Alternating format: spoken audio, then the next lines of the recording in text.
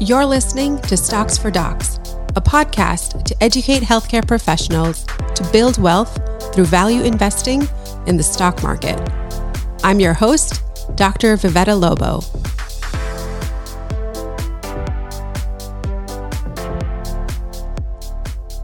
Hello, everyone.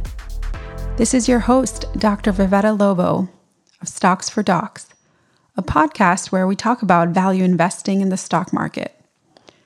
Thanks for tuning in, and today we're going to talk about the types of investment there are.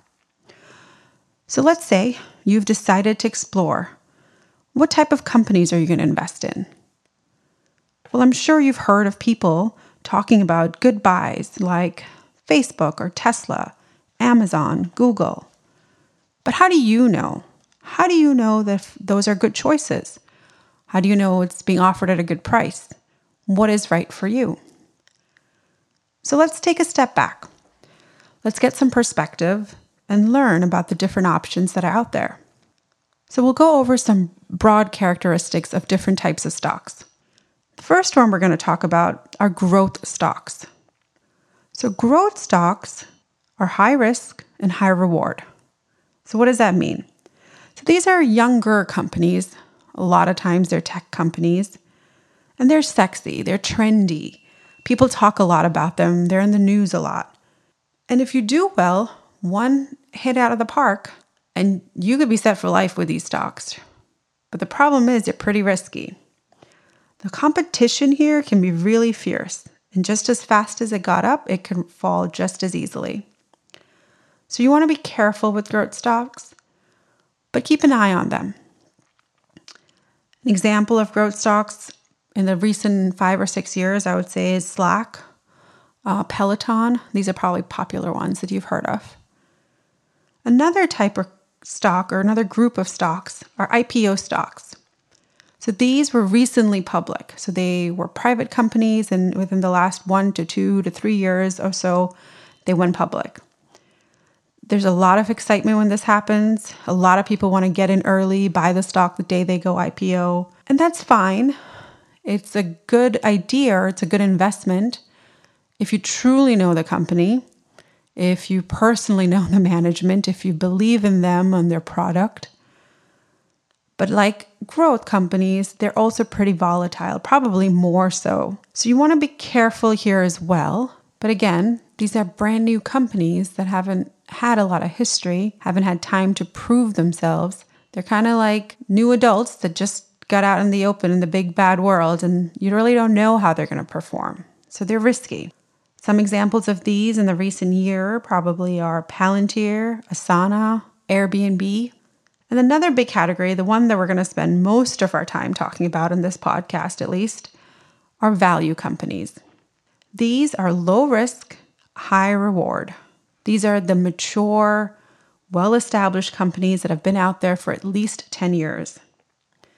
They have stood the test of time. They are well established in their industry, in their competition, and they've gone through events. And what are events? Events are times of trouble, times of trial. So you can have, for example, a global event that affects a company. For example, the most obvious one now is COVID. So that's something that affected pretty much all companies, either in a bad way or in a good way, but it was an event. You can have an event that is industry specific. So for example, if you are investing in a public transport company, well then ride-sharing apps and companies came along like Uber and Lyft and totally changed that industry a couple of years ago. So that would be an industry specific event. And then there are events within the company. These are often scandals or management changes that can truly affect the company. But these companies, these value companies, have shown that when these events have happened in history, that they have overcome them. That even if they had a temporary dip in their stock prices, they were able to overcome it and come back to where it was and continue to grow and do and beyond. That is the true value of a value company. They also have great financials, right? They have low debt. They have proven good cash flow. But the big problem, or the big negative, I would say, if you want to view it that way, with getting into value companies is that it requires a lot of patience. Value companies don't go on sale very often. You usually have to wait for an event to happen for these companies to go on sale, for their prices to come down, and buy it aggressively at that point. Because you know that that event is going to be temporary and then the price will go back up. So you need to have patience. It's kind of like just waiting in the grass, laying low for a really long time until you can spring into action. And for that reason, you don't end up buying a ton of value companies. My philosophy is that you really shouldn't have more than 20 companies in your lifetime, really. And in my portfolio, I want at least 80% of my buys to be value companies. So some value companies that are out there that are pretty famous for being value companies is Berkshire Hathaway, Google, Netflix, Facebook, to give you some examples. Other ways that you can characterize different companies is based on market capitalization. So for example, how large, what are they worth? So large market cap companies are over $10 billion. And these are generally considered more safe. Mid are 2 to 10 billion, and small are probably less than 2 billion. Another way to characterize them is whether they're domestic or international. But caution, this can be pretty arbitrary because the location of it is just based on where their headquarters are. It doesn't say anything about where they actually sell or where their customers are. So you don't have to take this into account necessarily. Lastly, probably the more important one is whether or not they pay dividends. So are they dividends or non-dividend stocks?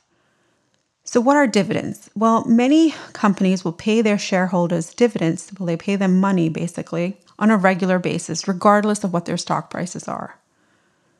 And this is a good way to have some passive income. And this is a way that companies encourage people to choose them, to encourage their shareholders. So they're very sought after.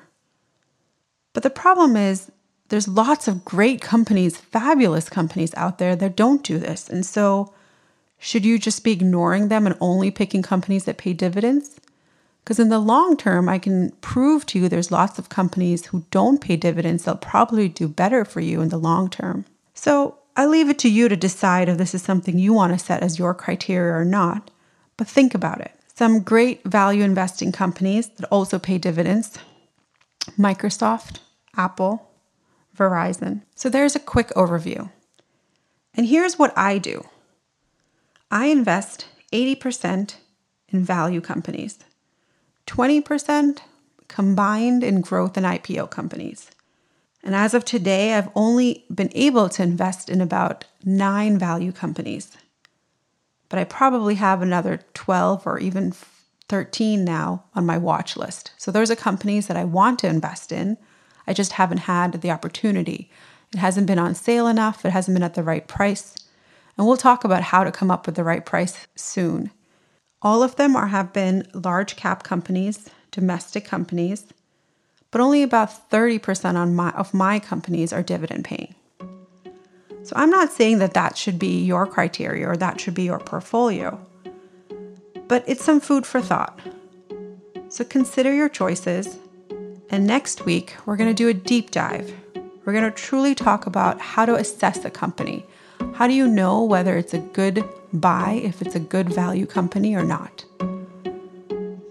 So until then, take care, stay well.